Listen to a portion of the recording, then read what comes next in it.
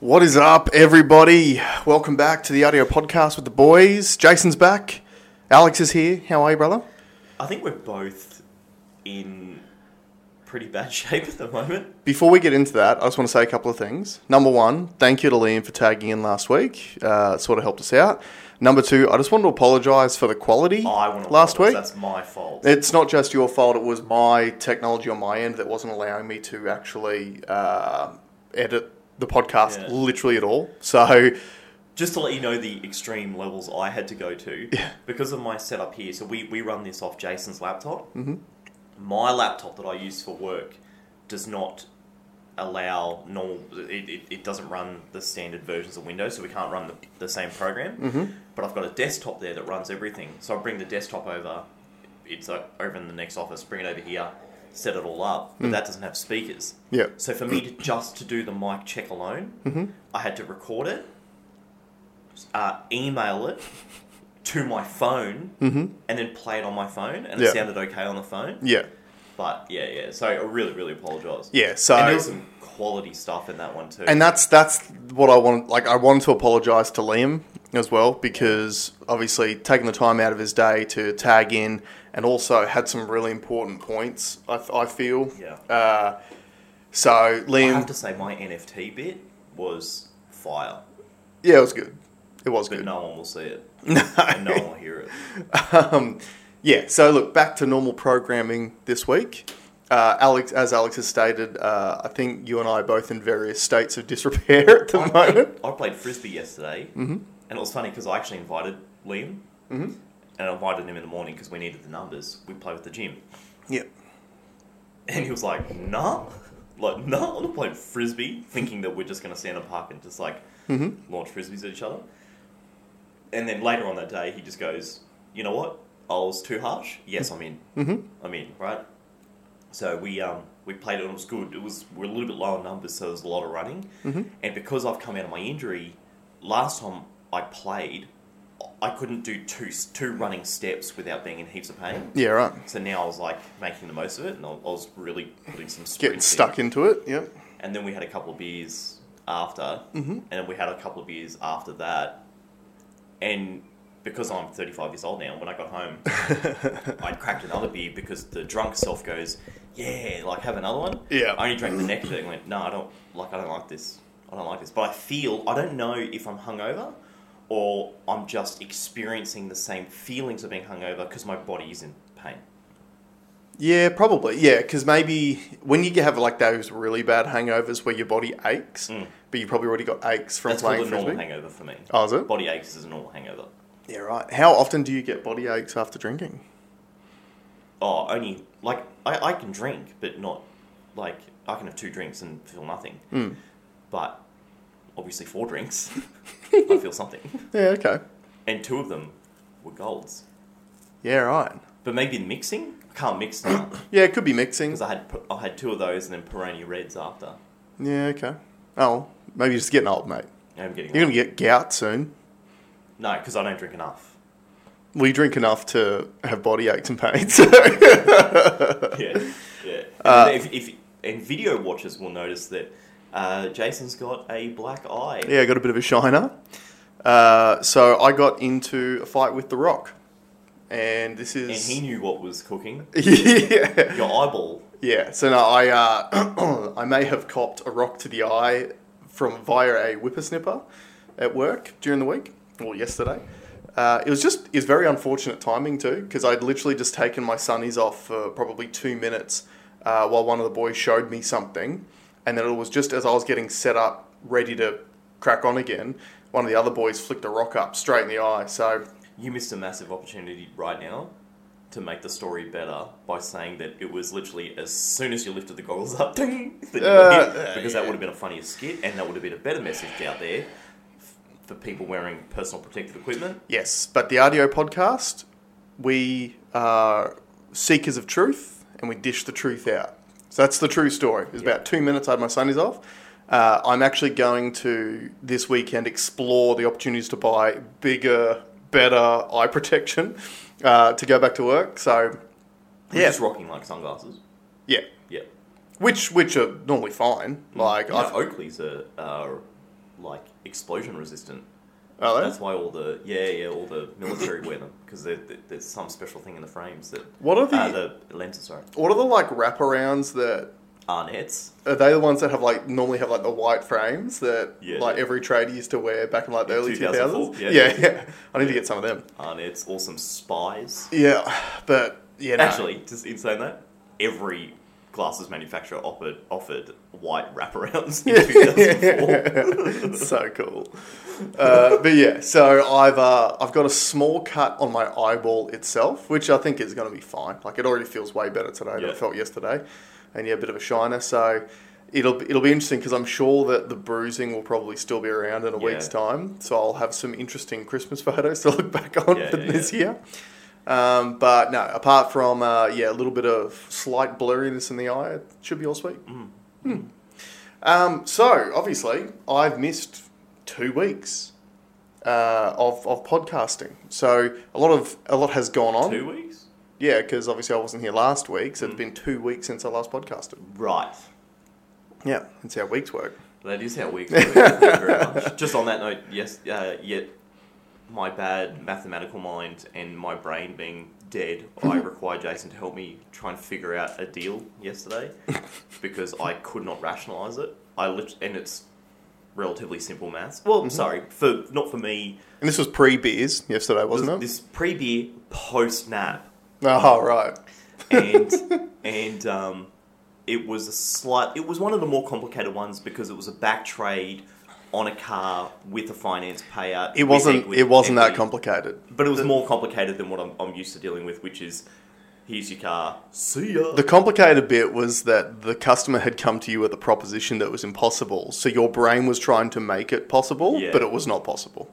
Yeah. Because the customer essentially wanted money back after buying a new car from the equity in their trade, except the trade had a large payout on it, which meant that there was only a small amount of equity in the trade. It turns out his plan, the reason why it seemed so rational to him, for why I got sort of bull rushed into thinking that he was right, was he was never intent on paying. No, he was just trying to pretend that $11,500 didn't exist. Yeah.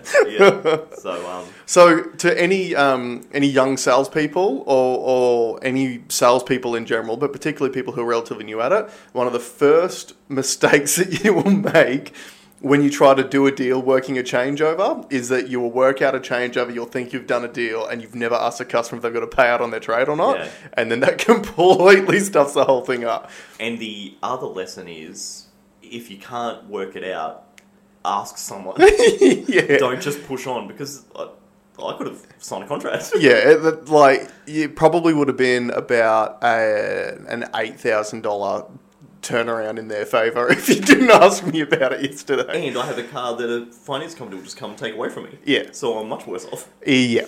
So, don't be afraid to ask for help. Refer to your manager. Yeah, refer to your manager, but also ask if the customer's trade has a payout. Yeah.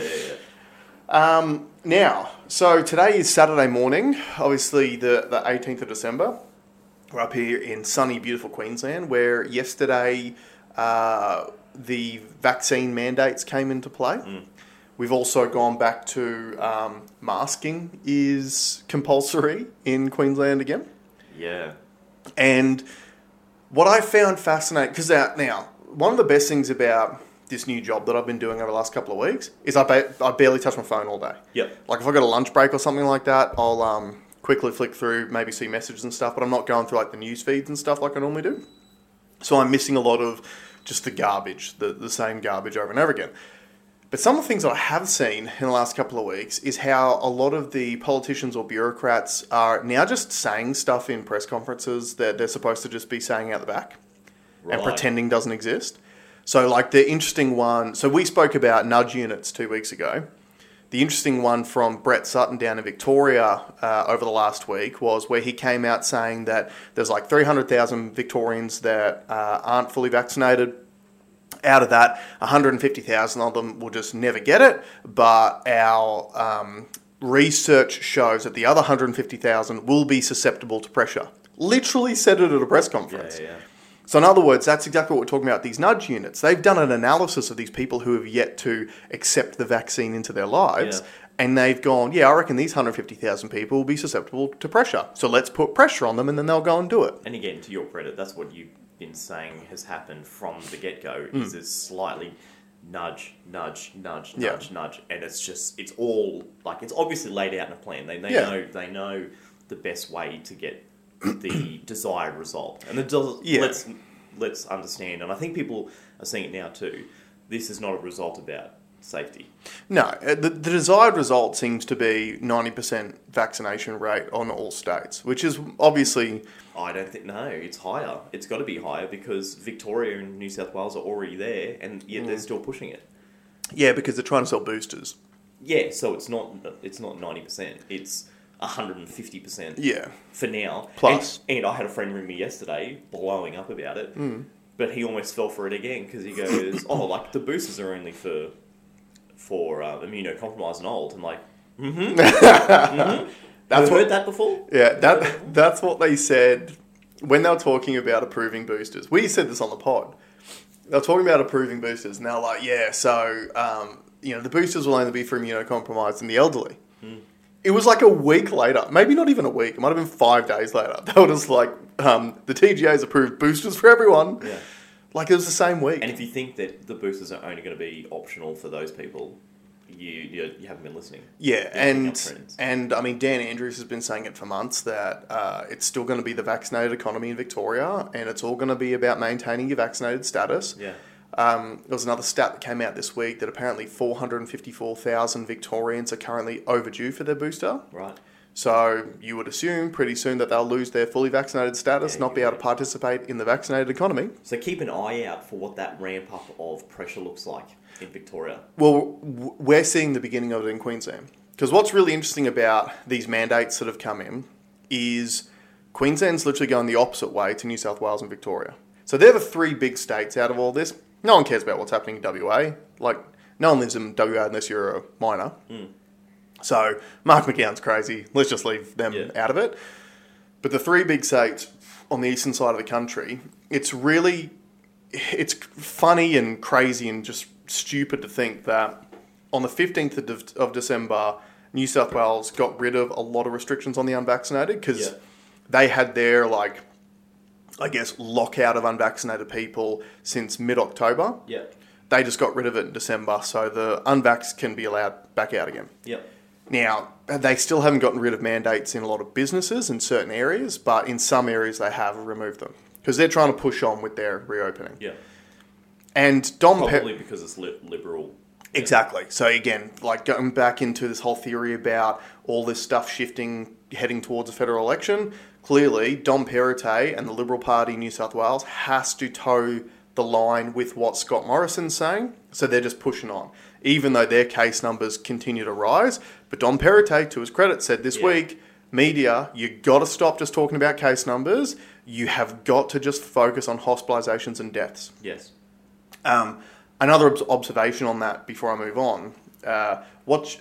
Reading the Voice of Victoria page. Great. You need to follow that. Yeah. She's on such amazing really, really good analysis. But what was super interesting was she realised, because she watched press conferences back to back this week, Victoria first, then New South Wales, and she made a fascinating point about the media, which was, she said it is clear as day the media wants this problem to continue as long as possible. Right. Based on the questions they asked at the end of the press conferences. Or didn't ask. Because the press conferences were very different. Victoria's was Omicron, scary, more restrictions, and the press basically asked nothing. Yeah. They declared their new pandemic down in Victoria, because now they've got the pandemic powers have gone through. Yeah. So they declared that. Part of that is that they have to table the health advice that justifies the restrictions within 7 days. Not one reporter asked a question about the health advice. Yeah. Right? You think that would be the lowest hanging fruit. I've declared the pandemic with these brand new powers. You're supposed to table the health advice. What's the health advice? Have you got that available for us? Yeah. To justify your restrictions. No questions about it. Yeah. Meanwhile, straight afterwards, New South Wales had their press conference where they were essentially talking about how we're pushing on with our reopening. Yes, the case numbers are increasing. We've prepared for this by having a large vaccinated population. We've invested into our healthcare providers. We trust our healthcare providers, and we're going to push on. And at the end of that press conference, the media going, but with these cases surging, how can you justify removing these restrictions and letting the unvaccinated people do this and that? Like, they were going off, like this hysteria that the media wants people locked down. Yeah, for sure. Because they want people upset, they want people in front of their TVs. Absolutely. Right? So that was interesting. So anyway, back to what we were saying before about Queensland. So New South Wales has let the unvaxxed out on the 15th and is pushing on with their reopening, even though their case numbers are increasing. I think they've been over 1,000 a day for the last few days at least. And now you got to think they were only at like 200 to 300 a day a week ago. Yep. But they're pushing on. Queensland, meanwhile, what have we got, 20 cases or something at the moment? They're like, everyone's got to mask up. You already saw the backflip during the week of those 2 flights that were from Newcastle to Brisbane, that because there was like 1 case of COVID on board, they were like, and you got to remember, everyone coming up on that flight had to be fully vaccinated. So they were like, every single person on those 2 flights is now casual contact and you need to quarantine for 2 weeks, so you're going to miss Christmas. And then within 24 hours, they completely backflipped on it. And the best thing about it was the article I saw about the backflip, where they stated that after speaking to top doctors, they had made the decision to only quarantine the people 2 and 3 rows around the infected person and let everyone else skip quarantine. So in other words, top doctors, who are they? Like, obviously, that's not the chief health officer. And it's not doctors, because I can tell you a doctor story after this. Okay. So normally the CHO would be the one making all the calls on this, but they don't want to put the responsibility on the CHO. Just speak to top doctors instead. Don't name them, so no one knows. Like, there's, in other words, another perfect example. We've been saying this the entire pandemic about the Queensland government, but they're all the same. There's zero accountability. Yeah. Because they just go, okay, so we're going to backflip on this because it's politically inconvenient, because it essentially says that being vaccinated does nothing. Yeah, they got smashed on social media. Yeah. Everyone was saying, well, hold on, they're all double vaccinated. Yeah. We're supposed to be getting rid of that. That was the whole idea. That's right. Why we got to this level. That's right. And then this happens, and we know that they've just read those things and gone, okay, this is not... That's right, because it's not based on health advice, it's based on political advice. Yeah. And again, like, we have to hold these people accountable for just going, who'd you speak to? Top doctor. Who was it? Yeah, it was a top doctor. That's who we spoke to, got the advice from. I had another conversation with someone yesterday, and he's now blowing up about it. He's a bit younger than us. Because, in his words, I did the right thing, I did everything that was asked of us, and now it appears that we are right back where we started. There's no benefit, there's no... Obviously, it's not safe. And he also made the comment that he's not politically active. And I said, I think this is time that you should be. Yeah.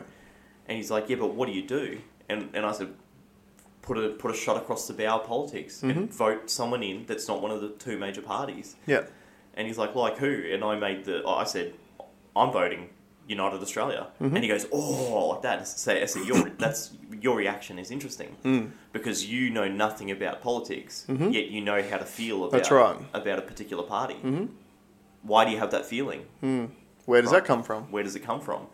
And you know the whole reason why this conversation started is because the current political environment has not helped you, yet you haven't even looked. Isn't that interesting? Yeah. And he accepted it. That is the best way to handle that sort of reaction. Yeah. Is just ask those questions. Yeah. Because they can't answer them. They can't answer. And then that actually forces them to think. Corrupt. Righto. Yeah. What about what's happening in literally every state at the moment? That's right. And we've got a federal government that is denying the ability for a federal anti-corruption watchdog. Yeah. On the doctor thing, I went to the doctor to see if I could get an exemption. And this is the doctor's own words. If I give you an exemption, I will lose my job. There are 2 ways that you can get a limited exemption. Which is like 3 months, isn't it? For 3 months. And the conditions are, you had an adverse reaction to the first shot, or you currently have pericarditis or myocarditis. And that's it. And that only gets you 3 months. Yeah. So imagine being a doctor and going to university, and I'm pretty sure that the average cost of a medical degree in Australia is somewhere between 120 and 200,000, depending on the uni you go to. And paying that kind of money and having that sort of debt and going, I'm trained up in one of the most prestigious fields in the country. I'm a doctor. I'm one of the most respected members of society. And then sitting there and going, okay, Mr. Government, what am I allowed to tell people they can have? She had the Atagi printout under the keyboard ready to go. Because she's handling it every day. Yep. Yeah. Yeah. And, okay, so I'd only just heard this theory this week, and I can't believe we haven't spoken about it. Mm-hmm. People doing the maths about Queensland's actual vaccine rate. Right. Because they're saying we're at 80%, but we've only administered 3 million doses of vaccine. Yeah, you got to be careful with that stuff because it's 80% above 16 years old. And that are eligible. Yeah. I've seen some of these things fly around before, but the problem is a lot of them are old because if you actually look at the COVID Live website, which tracks all the vaccination numbers, the amounts of vaccines that have been administered are actually way higher than what's on a lot of those things that are flying around. So I had one sent to me a few weeks ago and I was like, that's not accurate. I don't know if it's the same one. But would it be... Can we check? Yeah. So I'm looking at population. Well, Queensland's population is about 5 million people, roughly. And if you go to the COVID Live website, vaccinations, Queensland has done 7,775,000 vaccinations. Yeah, okay.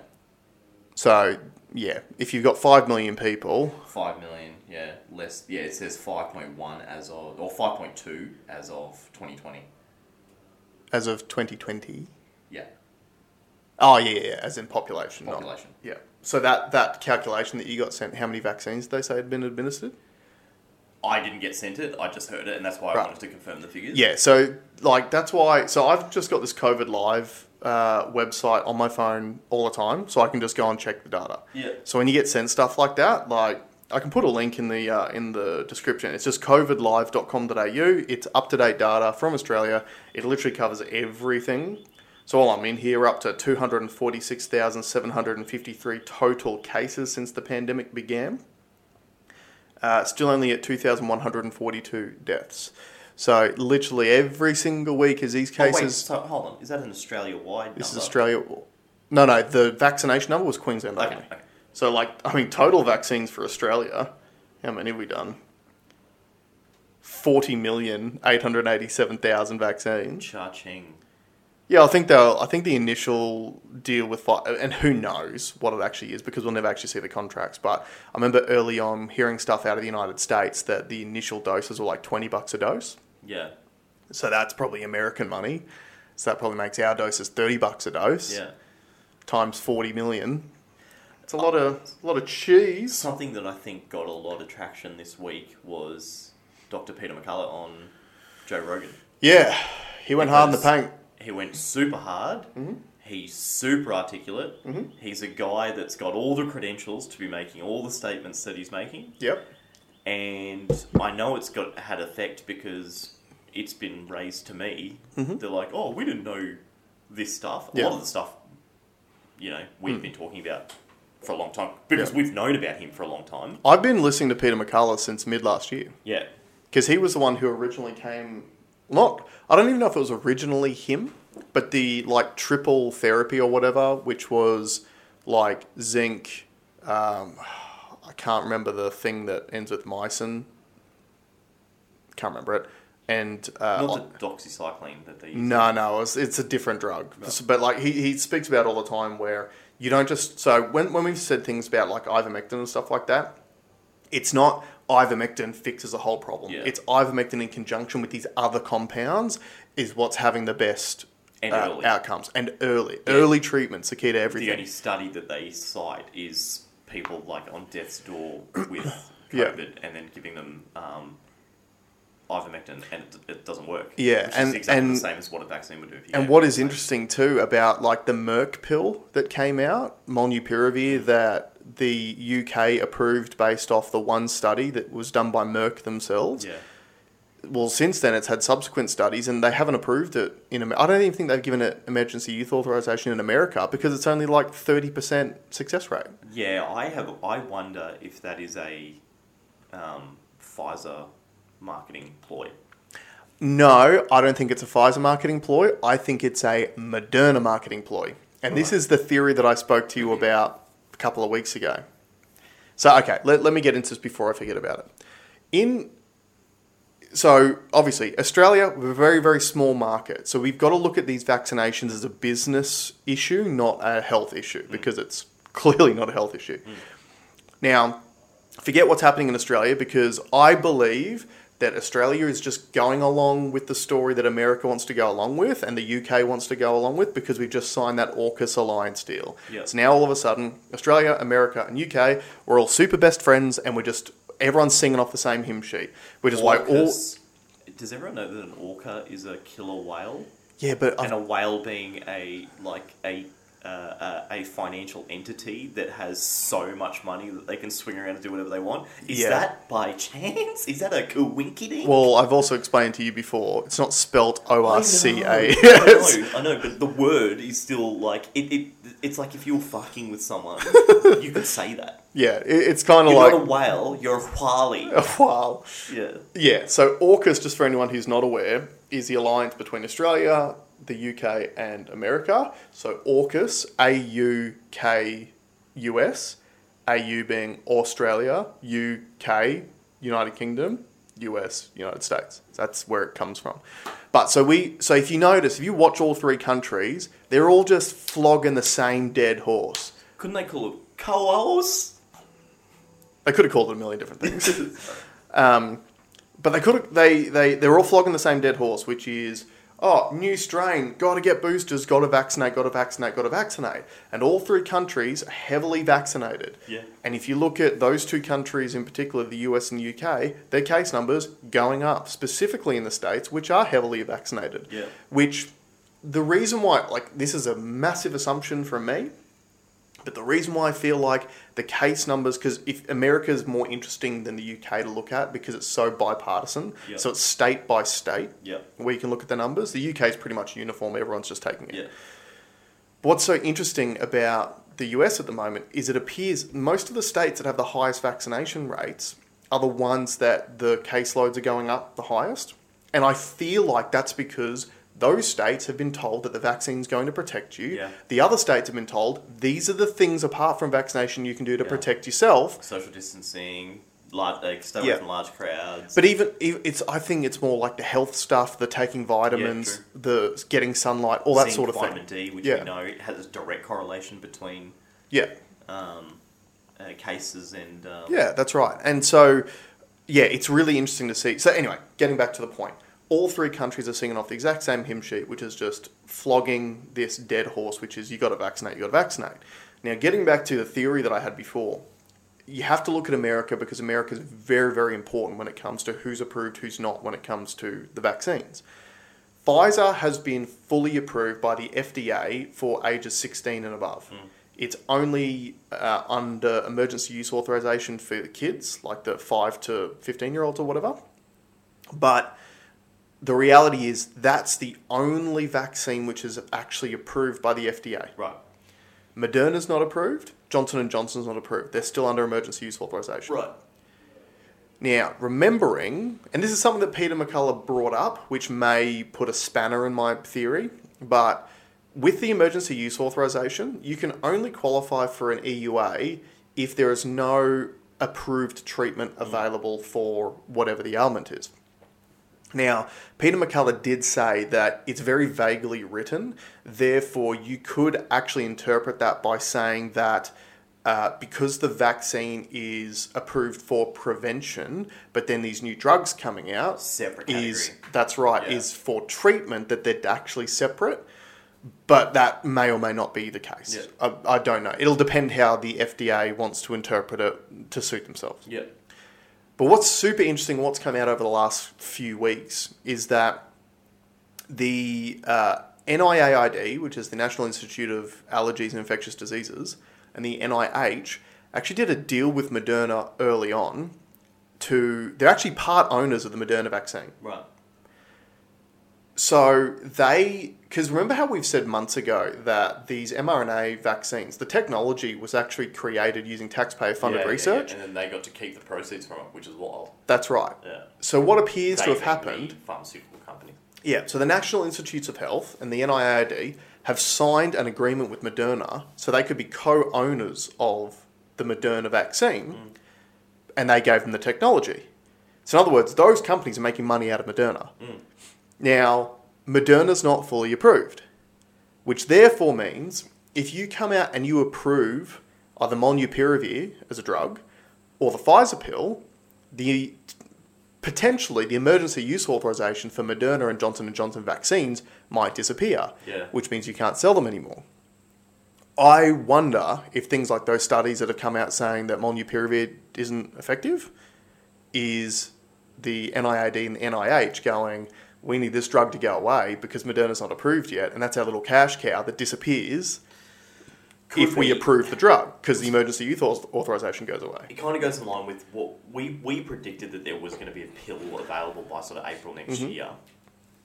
But now with Omicron, it looks like they've got a new wind in their sails about how much vaccination they can pull. Because what you'll find is extremely interesting is all over TV, they'll still say, we don't know about Omicron. We know it's transmissible. We don't know how sick it makes you, even though you could ask your friends in South Africa and they can tell you.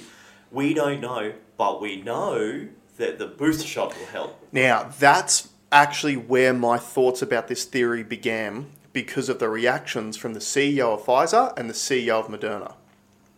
Because when Omicron got launched, when Omicron got injected into someone in Africa so it could spread, that was a joke, just so you guys are aware. No, but when Omicron came out, they did interviews with the two CEOs. Pfizer said, we believe that the booster shot will give you adequate protection from Omicron. Moderna said, we're going to need to come up with an Omicron-specific vaccine. And I feel like that's to keep their emergency use authorization. Yeah. Because if you let's say that you've approved molnupiravir and Paxlovid, which is the Pfizer drug. Well, they've been proven to work for Delta. They're not proven. We've done no testing on whether or not it works for Omicron. Therefore, if Moderna can come out with an Omicron-specific vaccine, they can get an emergency use authorization for that because there is no treatment for Omicron. That's right. So you can keep milking that teat. And we know that it doesn't work against Omicron because everyone that flew in to the UK or the US were vaccinated. Yeah, and it's Australia too. So I'm just going to say it. The vaccine doesn't work. It doesn't work. It just doesn't work. And the fact that there is all this fear about... Sorry, it doesn't work anywhere near to the levels you've been told. Because even Dr. McCulloch was saying it's probably 1.5%. Yeah, okay. So, sorry. You're right. The vaccine doesn't work anywhere near as much as people are led to believe, which is indicated by multiple things. Number one, and this is I had a conversation with someone who's been pretty pro the program up until now, during the week, where the fact that Queensland had Omicron inside the state shows you that the vaccines don't work to stop at least the spread of Omicron or any of the variants, because the only people allowed into Queensland were fully vaccinated, which means the fact that it entered the state at all, it came in on the backs of a fully vaccinated person. Yeah. Now, one of the things I shared with you guys during the week was there was a story out of New South Wales. This was just before they let the unvaxxed out, about a nightclub where 80 people have now tested positive for COVID. And I said the comment to you boys, I was like, because we just keep getting told that the virus is going to hunt down the unvaccinated. Yeah. And I was like, yeah, it's going to hunt down the unvaccinated. It's going to go through vaccinated person after vaccinated person until it finds you. Because there's 80, everyone just needs to understand, if you think the vaccine's going to stop you from getting COVID, you're kidding yourself. If you think it's going to stop you from spreading COVID, you're kidding yourself. If you think it's going to give you a little bit of protection from serious disease, you could be correct. Yeah. You could be. But you've also got to do the risk reward and go, number one, am I actually going to get exposed to COVID at all? Because let's be honest, I know Queensland's locked the borders up completely, but there's still only been 2,300 cases in the entire pandemic in Queensland. Yeah. There's 5 million people here. Yeah. 2,300 cases total. Yeah. Now, I know it seems like, there's 1,000 cases every day in New South Wales. There's 1,000 cases every day in Melbourne. There's still only been 242,000 total cases in Australia for the entire pandemic. We have 24 million people here. Yeah. It is not an absolute foregone conclusion that everyone's going to get exposed to COVID. It's not. Yeah. Because the data clearly shows that. In 2 years of pandemic, only, 1% of the nation's actually been exposed to COVID. And then the percentage of... And then of that, less than 1% have died with it, not from it. So you need to actually be able to do that risk-reward calculation as to whether or not you might be, because you might be at a higher risk of having some form of adverse event depending on your age, your sex, your whatever the case may be. Especially if we're going to start pumping them in every 3-4 months. That's right, and Australia's always a little bit behind what's happening overseas, but the UK's gone to 3 monthly intervals for boosters. Yeah. And again... We're to 5. We've gone back a month. That's right. 5, yeah. Yeah. And I have a theory around the adverse reaction thing just from some of the stuff that I think a lot of them are caused by incorrect. People not aspirating when they putting inject. it straight to a blood vessel. Mm-hmm. I reckon there's a lot of that. But then there's some people that aren't exhibiting, like who've had adverse reactions that didn't get the things that are associated with putting it into a blood vessel. So it's both. Yeah, I mean, it's worse pumping it into a blood vessel because that's not what it's intended to do. Yeah. Look, it's like everything, mate. If you took the whole 25 million population and you removed the kids from it, because that's what they did with the vaccines at the beginning, and you said, all right, every single one of you has to take ibuprofen by this particular time. And you made every single person take ibuprofen at this point and then wait 2 months and take ibuprofen again. You will find a percentage of the population that has serious adverse reactions to it. Peanuts. You could do the same thing with peanuts. Yeah, exactly. I walk into Nate's daycare and they're like, a child with anaphylaxis is at this childcare centre. You can't come on site with any sort of peanut material. Yeah. So you can't even eat a peanut butter sandwich for breakfast because if you walk in, this kid might die. So there will be a percentage of the population that has an adverse effect. And I feel like that is the worst thing about all of this, is that this is the first time in history where we have put healthy people at risk to potentially protect unhealthy people. Yeah. Right? Like this whole theory, all the justification for mandates and stuff like that, it is all justified based around stopping spread, which the vaccine doesn't do. Yeah, and that's what got us on at the beginning. We knew it didn't do that. Yeah. But we knew that we were banging on about it the whole time. That's right. So that's why we knew that there was something up. Yeah. It doesn't reduce cases. Mm-hmm. And a great point was made. There's a family I know that's in a bit of a dilemma because people have different viewpoints on it. Mm-hmm. And there's a sick, one of the family members is quite sick. So obviously they're concerned about getting it, getting COVID. And he's like, one of the guys is like, well, let's say it does help like the symptoms. Mm-hmm. What then if I have it? And I come around thinking everything's all good, you know. Whereas as opposed to me feeling sick and saying, okay, I'm sick now, I'm going to stay at home, isolate myself. I can't remember who the study was from, but there was a study that came out to that effect months ago that I read. And what it talked about, because the CDC came out with data at the end of July, which said that the viral loads in the nose and throat of a fully vaccinated person, when it came to Delta, was exactly the same as an unvaccinated person. Now, that doesn't mean that the ability to spread it is the same, because the theory is that a fully vaccinated person is probably going to clear the virus a little bit faster than the unvaccinated, which therefore means at peak viral load times, you're the same, but that peak load should be shorter in a vaccinated person as opposed to an unvaccinated person. So there is a degree there where it can protect you from spread.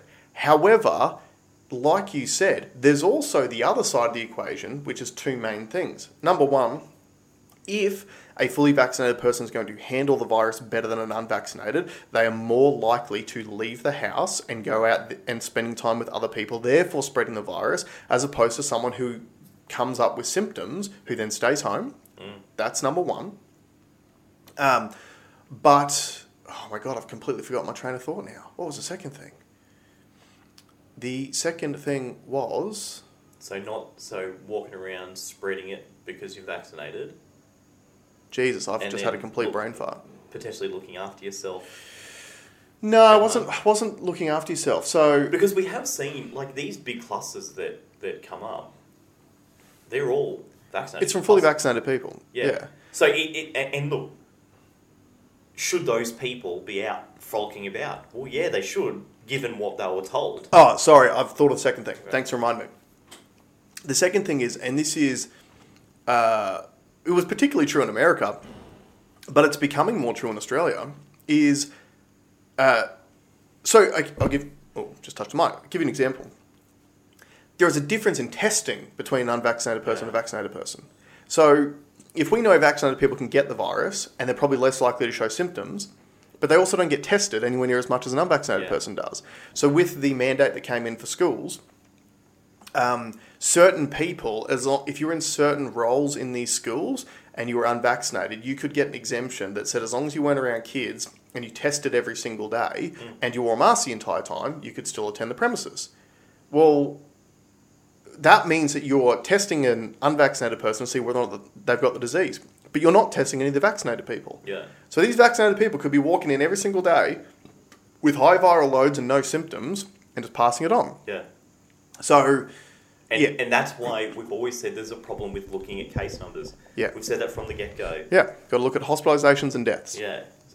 And which even, like, if you look at that COVID live data, I checked it briefly yesterday, but I'll give you the updated numbers. Currently, there are 705 people in hospital in the whole of Australia. Yep. And 51 of them are on ventilators. Now, you can also find active cases, which are... Where are we at?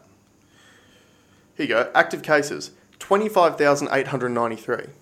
So there's 26,000 active cases of COVID in Australia. Only 700 of them are in hospital and only 51 of them are on ventilators. Yeah. Now, this doesn't break down those numbers by age, but I would assume that of the 51 who are on ventilators, 50 of them are probably over the age of 70.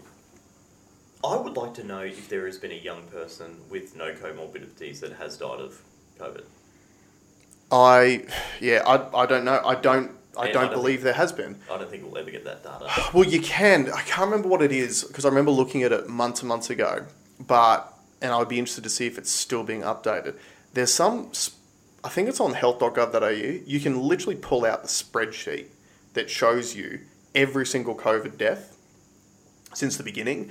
It's got their age. It does have comorbidities listed.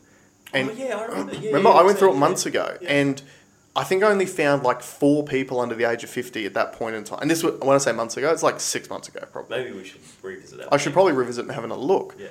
Because I just don't think it exists. And so everyone that's out there that is fearing the cases and I see them on social media saying that we've done such a good job locking the state down, keep it locked down, we're doing good. You need to understand that A, that's not sustainable, and B, the metric that you're looking at, that you're fearing, means nothing. Yeah, can I make a really dumb and possibly inappropriate point? So we've just approved vaccines for 5 to 11-year-old children starting from next month to protect them from a disease that doesn't kill kids.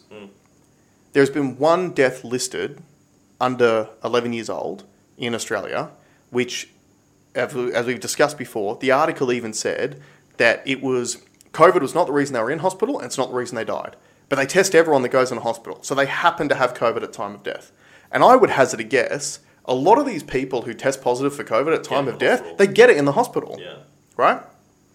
So we've had, let's say, for argument's sake, we've had 1 kid in the entire pandemic, under 11, that has died, and they've used that to justify vaccination of children. Well, unfortunately this week, we saw that horrible story of the jumping castle that blew away and 5 kids have died. Yeah. Are we banning jumping castles? Yeah. That's killed 5 times more kids. Yeah. Statistically, It's 5 times more dangerous to children than COVID. Are we banning all the jumping castles? Yeah. Not even a fucking mention of that. Yeah. So if this is really about protecting kids, why wouldn't we be banning jumping castles? Why wouldn't we be banning everything that can harm them? Well, it's not about that. Yeah.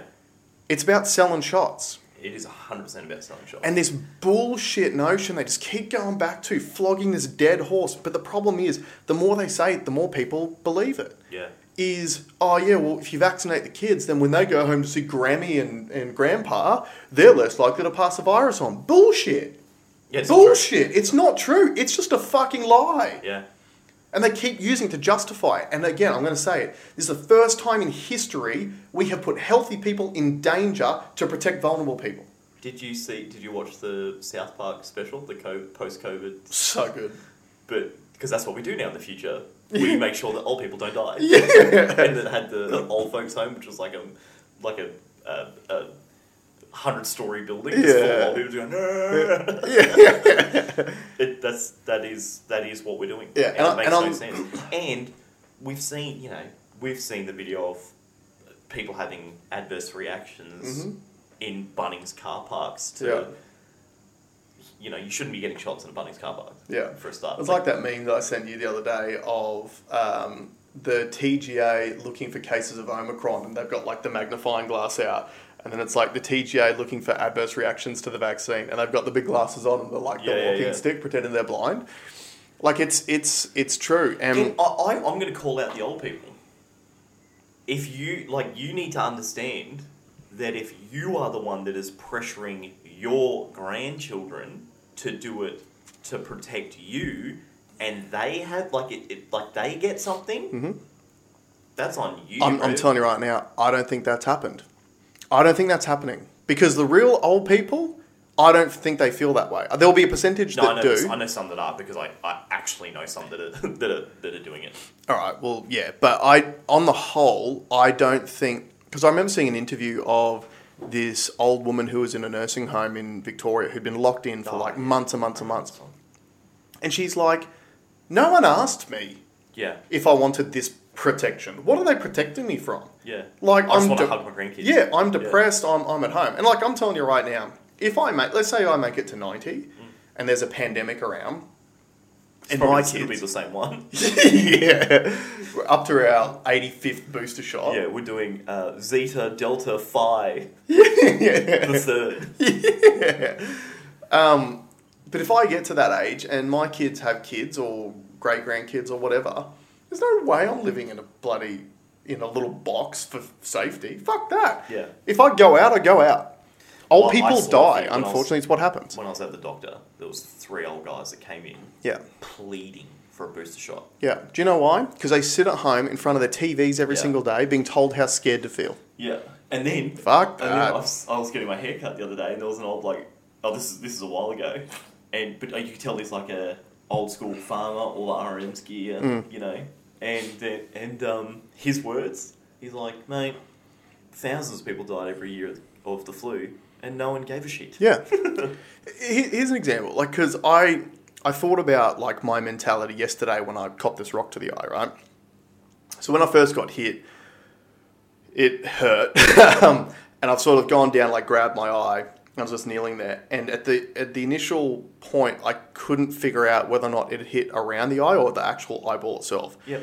And the next thing you know, I see blood, like, starting to pour out of my hand. And I'm like, I may have exploded my eyeball. Like, I don't know. So, anyway, after getting it checked out and waiting a few minutes and having things settle down a little bit, and got one of my mates to have like a look around it, obviously it didn't look anywhere near as bad as it could have been. So it was a close call. I could have lost an eye, but I didn't. And I'm thinking, if like it seems to be healing up pretty well today, there's a chance I'll be back at work on Monday, otherwise I might take an extra day off and go back on Tuesday. It reminded me though, way back in the day, I think we were teenagers, I played golf with a friend of mine. And we played at Carrara Gardens, that short course. And you know on the last 2 holes, how you tee off towards each other? Yeah. So we're on the 11th hole, someone's teeing off on the 12th, and we're walking down the fairway. And you hear the tee shot go, they yell 4, and the ball whizzes past my mate's head. Like, doesn't hit him, but it was close. Freaked out. couldn't finish the game, and I don't think he's ever played golf since. Because he was so scared by that experience. He goes, I could have died. I'm like, yeah, but you didn't. Yeah. Like, literally nothing happened to you. So just roll on.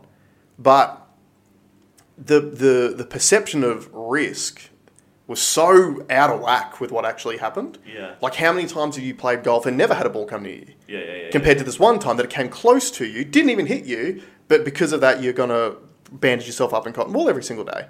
Life comes with risk. Yeah. We just need to decide what risk is acceptable and what risk is not acceptable. To come up here to do the podcast, we speak about it all the time. I had to drive on the M1. The M1's a shit show. Every day that road has an accident on it. So it is more risky to me to drive up the M1 than it is to go out without a mask on. Auto fatalities way outweigh. What we were saying was like 1,100 a year or 1,200 a year. I think it's car more. accidents. I think it's more. No, car deaths. Car deaths. Yeah. I think it's more. But so I ride a 160 horsepower Ducati. Yeah. Like my crumple zone is my bone structure. yeah, exactly. At least if you wear cool. Yeah, you wear a nice helmet, so at least your head will be fully preserved and it gets removed from your body. Yeah, correct. Yeah. You know? So I can do an open casket. Like when we were working on during the week. Not playing golf because of ball. That's not cool. No, that's really gay. Yeah. Like that's really wrong word to use. It's lame. It's weak. Like, just get over it. Yeah. Shit happens, right? You just got to get over it. There are people that have to deal with some real shit. Yeah. Having a golf ball close to your head ain't real stuff. Yeah. COVID, the risk factor from COVID, particularly Omicron, ain't real shit. So something interesting about the that I never understood, and I still don't completely understand it now, but Dr. McCullough talked about it. When they talk about that like 85% efficacy rate, to me that reads like it's 85%. If it's 85, it means it's 85. Turns out that if you had if you had 1,000 people, but only 20 people got COVID, and if 85% of those people were helped because of this thing, then that gives it an 85% efficacy. But in reality, it's really under 10%. No, what I think he was explaining in that part was that out of the people who are in the Pfizer trial, anyone who signs up for those sorts of trials is generally pretty health conscious and therefore pretty scared of the disease to even agree to be a part of it in the first place. Yeah. So what I think he was saying was that Pfizer's phase 3 trial data showed 95% efficacy in preventing COVID-19, which means not getting the virus. So I think what he was saying was the majority of the people, probably 95% of them, never put themselves at risk to being exposed to COVID. So they weren't actually ever exposed to COVID, and yet because they didn't. The number that's right, because they didn't get it. You go, well, these people who are vaccinated, they never got COVID, therefore the vaccine works. Interesting. But it's not a fair test. Yeah. Because the only way to do a fair test is to vaccinate all these people, get someone infected with COVID, put them in a small locked room like this, and get this person to cough in everyone's mouth, and actually expose them to disease. But what he was saying was that all the people that were in the group who were vaccinated are people who are naturally going to take other measures to protect themselves from being exposed in the first place. Therefore, we don't even know how many of them were actually exposed to COVID. And that's why they always go, the data that you see in the real world is always going to be different to the data that you see in the trial. No shit. Well, yeah, no fucking shit. Yeah. But the problem is, we've seen the data in the real world, and we're still quoting the data from the trial to justify to continue with the fucking program. That doesn't work. It doesn't work. And this is the other thing. So we just went through those stats. 242,000 cases in Australia this year. And we're still claiming that the vaccine prevents spread. There was 28,404 cases last year with no vaccine. Yeah. That's 1/10 of what we've seen this year. Yeah. Oh, sorry, no. If you take the 28,000 out, it's like 1/12 of what we've seen this year. And yet we're still pretending the vaccine stops the spread. It's bullshit. It's bullshit. It's bullshit. I still believe that people who are elderly, so I'm talking over 65 or 70 years old, or people who've got comorbidities, because the majority of people who've died from COVID are old and have had multiple comorbidities, Those people Obese. should. Yep, those people should get vaccinated. Everyone else who is healthy, just let them roll on and tell them what they can do to protect themselves. Yeah. Tell them the vitamins to take. Peter McCullough brought up, I think it was Peter McCullough, that one of the things that he suggests people do if they develop any cold and flu symptoms at all is take 50 milligrams of zinc twice a day and 4,000 international units of vitamin D. As soon as you develop any cold symptoms at all, whether it's COVID or whether it's the flu or whether it's just a regular cold, 25 milligrams of zinc twice a day and 4,000 international units of vitamin D. And also get like an antibacterial nose wash. Oh, yeah, the betadine. Yep. Yeah. And you sort of spray it up into your nose. You have to like snort it back so it goes through and spit it out to actually clean your nasal passage. Because especially with COVID at the beginning of it, it basically sits in your nasal cavity, and that's where it starts to propagate and to what's it called? Replicate. So if you can clean that out every day, or even multiple times a day, you're going to actually clear that viral load much faster. But no government officials coming out saying that. This is the thing that I want to keep hammering on. Yeah. And if you've made it this far, you've heard it before. Mm-hmm. The deadliest virus that we're all terrified of, and we're scared of, and we're locking down, and we're masking up. If you test positive, the treatment is Do nothing. go home and do nothing. Yeah. And think about those numbers which I spoke about before. There's 700 people in hospital. There's 24,000 other active cases that are just at home with no treatment. Waiting to die. Yeah. No, waiting to get bad enough to go to hospital. Yeah. And then we go, our medical system can't cope. Can you imagine if we didn't offer early treatment for any issue, any health issue, how many people would be in the fucking hospital? Yeah. Can you imagine that? Yeah. Why do you go to the doctor for a checkup? Yeah. Oh, to see if you got anything so we can get onto it early and fix it? Speaking of, where are the 4,000 hospital beds that the Victorian government claimed?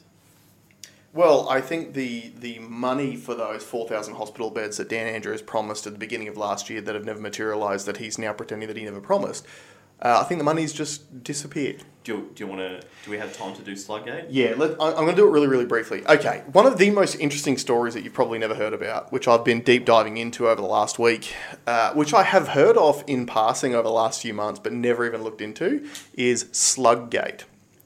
SLUG. Yeah, Slug Gate. So think of for some reason they just put gate at the end of every scandal. Yeah. So it's a scandal involving a slug. And to give you a very, very short version of it, Well, go check out www.sluggate. I'll put the link in the YouTube notes. Very, very brief summary is essentially there's a family business called I Cook Foods that was created 30 to 40 years ago in Victoria. And their specialty is creating food items for aged care homes, for hospitals, etc. So for essentially feeding people who may have issues with digesting normal food. So they do a lot of pureed stuff and those sorts of things. And they've had some fantastic technology that they've created to actually make this food delicious, look good, give these people some dignity, right? And they've been operating for 30 to almost 40 years.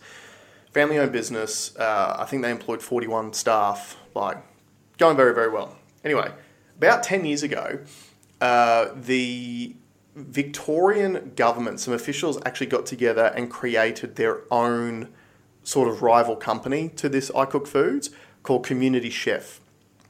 And there were some very key players involved in this, including Daniel Andrews when he was the health minister, Brett Sutton when he was on the sort of up and coming, and Anthony Albanese. And these guys created this company called Community Chef, which was doing the exact same role, and they were using a lot of the connections through politics to get into councils to go, okay, this council's going to use Community Chef now, not I Cook Foods, blah, blah, blah. And anyway, they took out a couple of other businesses that did the same thing early on, but I Cook Foods survived.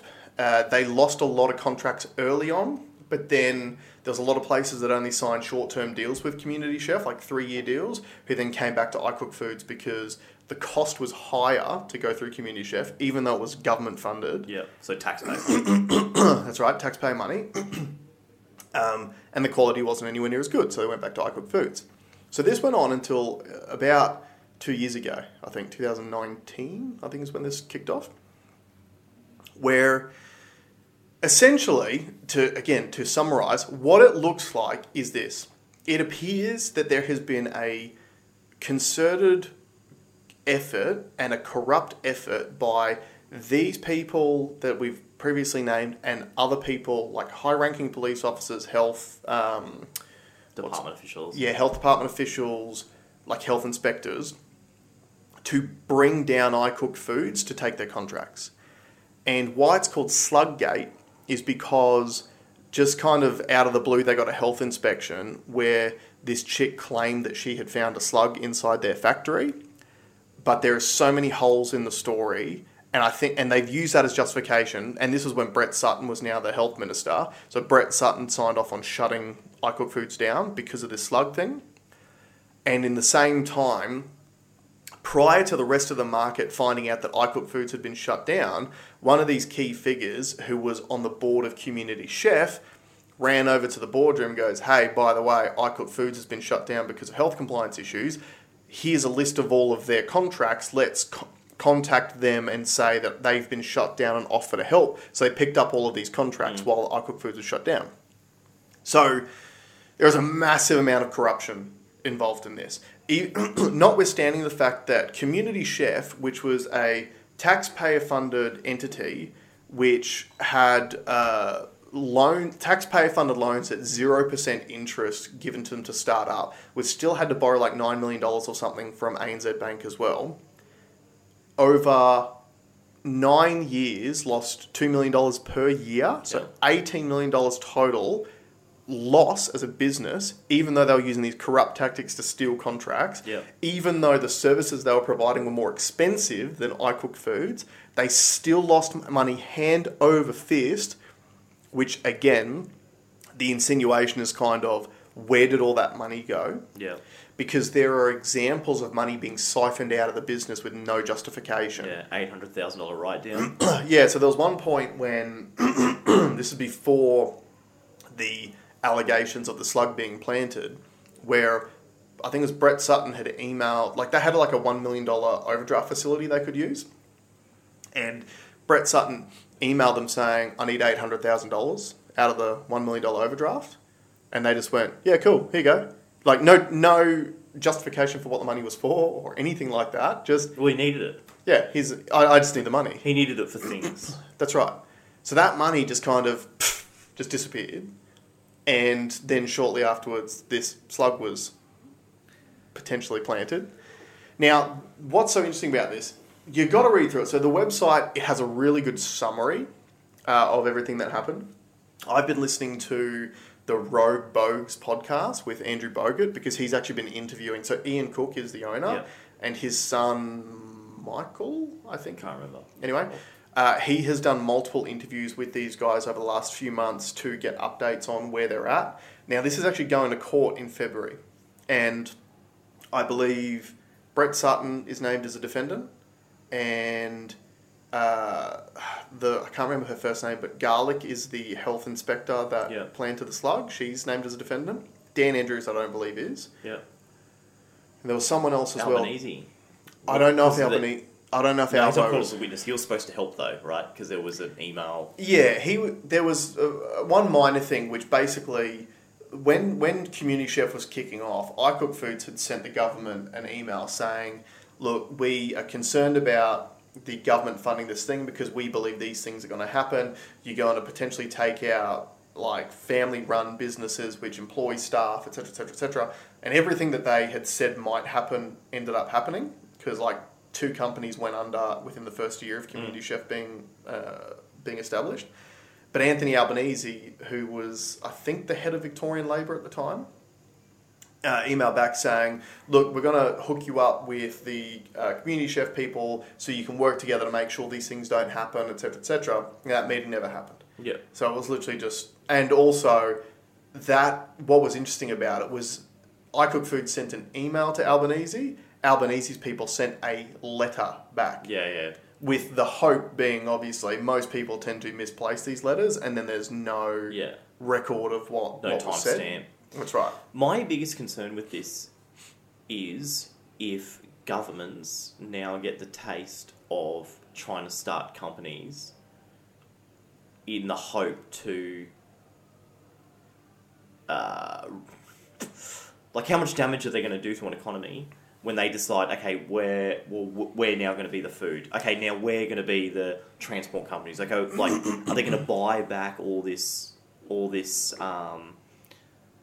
You know, back in the day, governments used to own all the utility companies. Mm-hmm. You know, your power, your water, and that I can kind of see. They'll never run effectively. Mm-hmm. Now, how sticky are their fingers going to be now? Are they going to try everything? Well, the thing is, I don't think that this is new. I just think that this is extremely poorly handled by these guys.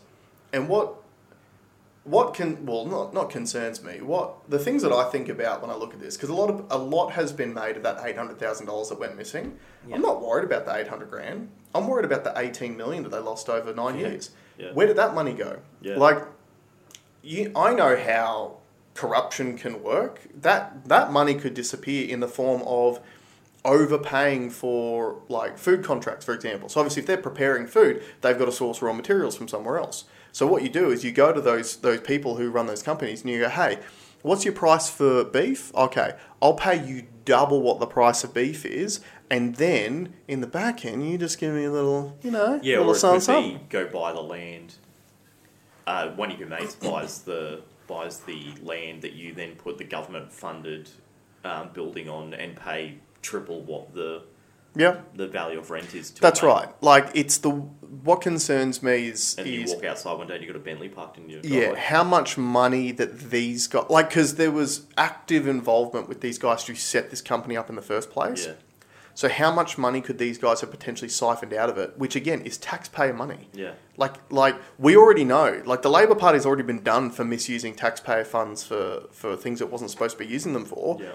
Why would you think the corruption stops there? Yeah. And then this brings up all the other things, like one of the things at the IBAC hearings that was supposed to get brought up, which just sort of never did, was Dan Andrews' involvement with the firefighters union a few years ago, like 2016 or whatever it was, where essentially he's gotten the entire board of the firefighters union fired and replaced all the board members with one guy, which is his mate. And it's like, what deal has been done there? Yeah. How much money is this dude just siphoning out of all these other different projects that he's got going on at the moment, which are just hidden from the taxpayer?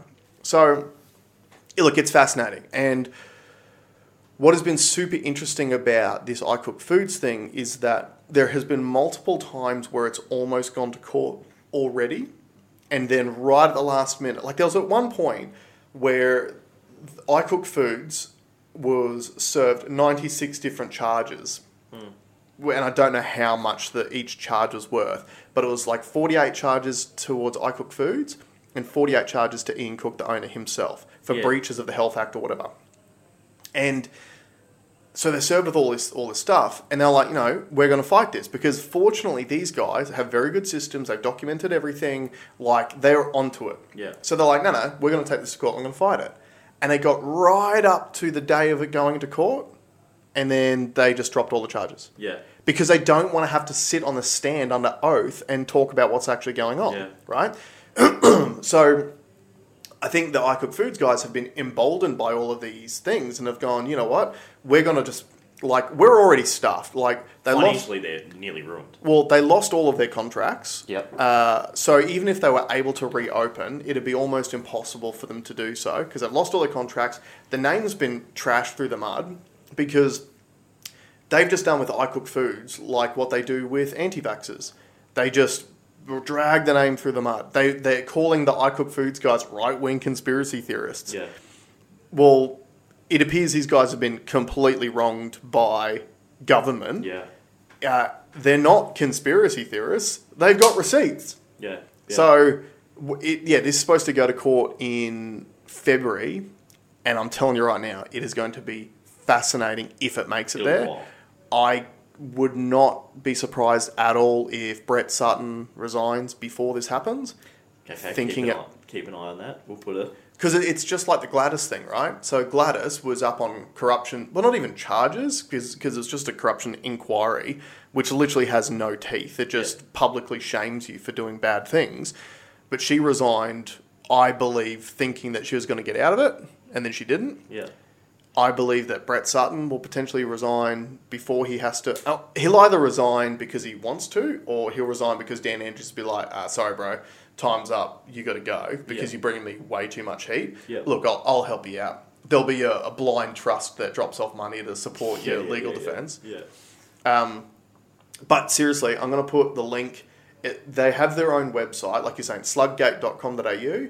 It has a brief rundown of everything that has happened and every step along the way. And honestly, it is the most fascinating story you've never heard of that you just need to read. It'll be a season of Underbelly in 10 years' time. Yeah, for sure. I guarantee you. And if you think that this sort of corrupt bullshit like Slug Gate, like this COVID stuff, if you think this can't happen in this country, go and rewatch Underbelly. All these old series, which are all about corrupt police, politicians, lawyers, judges, the works. Unfortunately, absolute power corrupts absolutely. It takes a lot of balls for people at the top levels to actually stand up for what is right. And your example about your doctor experience is the perfect example of that. You've literally got a doctor going, if I give you an exemption for the vaccine, I will lose my job. If that was me in that situation, you know what I would do? I'd be like, no, this ain't right. I'm going to the press. I'm standing up for what's right. I'm going to burn my career in the process to do the right thing. Well, there's all these people who are like, you know how you're losing your job because you can't get an exemption? Yeah, well, I'll lose my job if I give you that exemption. Therefore, I'm happy for you to lose your job and not for me to. Yeah. So, I'd make that comment. Yeah. Anyway, let's wrap it up there. Go and check out sluggate.com.au. Stay happy, stay safe, and we'll see you next RDO.